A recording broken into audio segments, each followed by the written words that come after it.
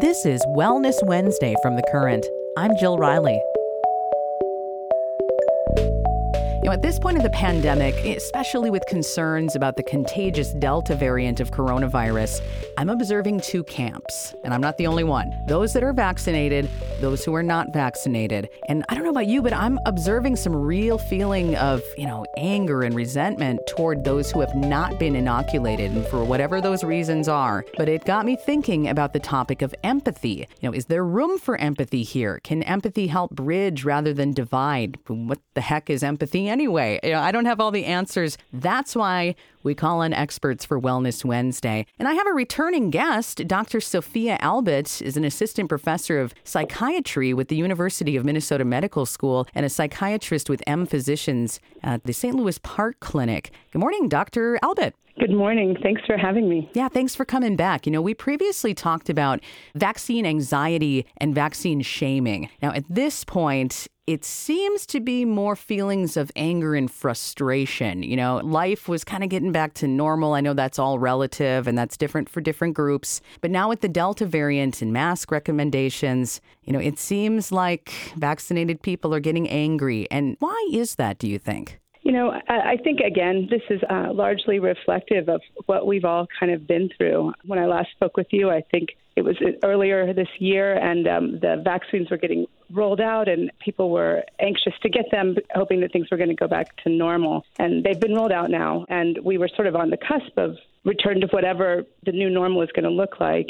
And all of a sudden, that doesn't seem like it's happening. So it's just been really extensive period of time where people are under a lot of stress and having to, operate in a survival mode. And I think that probably has a lot to do with sort of promoting these big, difficult emotions like anger or resentment or frustration. Before the pandemic, we lived with people who had differences of opinions with us, and we were able to navigate those. But then when we sort of superimpose that on an extended period of time and where we've just been under a lot of stress, I think it's harder to sort of go with differences of opinion, if that makes sense. Mm-hmm. Yeah. So how do those who are vaccinated, how do those people regain some empathy for the unvaccinated, even though they don't agree with them? Like you said before, we could disagree with people and find a way. So with that question, I wonder if maybe a definition of empathy would be a good idea, because I know empathy and compassion are words that get kind of thrown around. So really, what does that mean to have empathy for someone? I guess the way that I think of empathy is to have some sense of recognition of the humanity in someone else and understanding that everyone tries to make the best decisions for themselves that they can, and that may fall on a decision that is maybe not what we would agree with. And so we feel some sense that we understand why it is that they maybe have made the best decision that they can, even if it's different. Yeah, and so I guess if you have some understanding, it would be easier to maybe let go of some of the anger and frustration and be able to have a better conversation about it.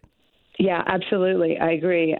In general, I don't think that sort of casting people in a negative light or feeling intense anger and assuming that, their rationale is a good place to start from. That really sort of just places us back into that stress mode of someone has made a bad decision and I've made a good decision, and that there's only sort of those two choices. And it's really when we can come to sort of a less stressed place where we can see nuances and recognize that maybe people have very valid reasons for having not gotten vaccinated, or even recognizing that people sometimes make mistakes.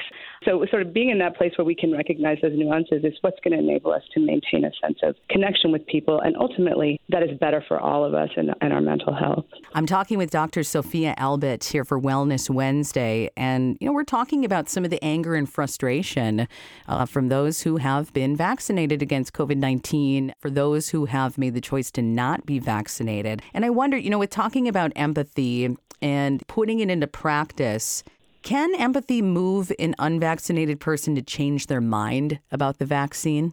I don't see why it couldn't. And Okay. I think certainly being open to talking with someone about why they've made a decision and having that dialogue be open and being able to sort of hear what they have to say without a judgment or, graciously recognizing that you just have a difference of opinion, I think that can go a long way to helping perhaps unvaccinated people to choose to become vaccinated, or even if they have become infected because they chose not to get vaccinated, maybe it's going to place them in a position to sort of advocate for the importance of vaccination to other people who also may have chosen to not be vaccinated. You know, on the subject of anger and frustration, those are very real feelings. Those are valid feelings, but they can be feelings, I think, that can consume oneself. Yes.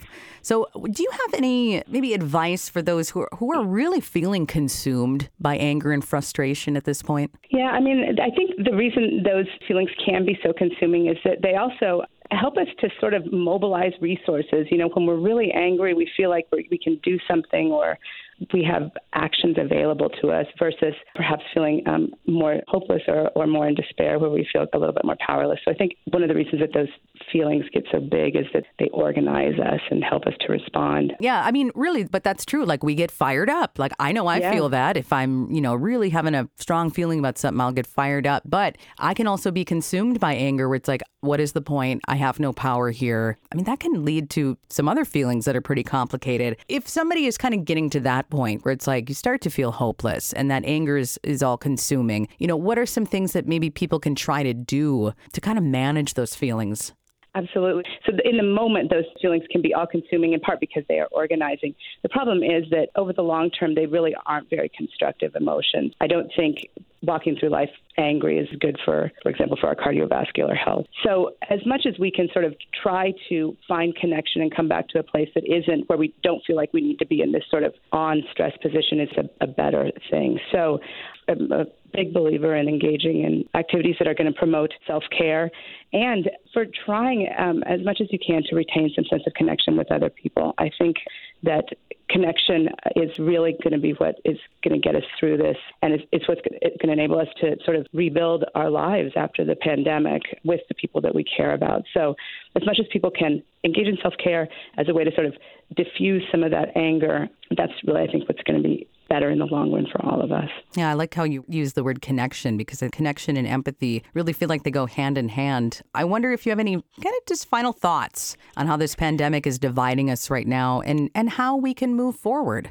Yeah, I mean, it's hard right now. I think everyone is just so tired, and we're also just so ready to be able to be with people or to start to rebuild our lives or even to begin the process of understanding our grief about how much our lives have changed over the past year and a half. I think really that as much as we can, trying to counteract some of the corrosiveness of the pandemic that has forced us to be separated from people, as much as we can do things that are not going to promote more of that disconnection, but really help to foster more some connection is really what is going to be really vital for us to sort of move to a place post-pandemic where we feel like life is how we want it to be, I guess.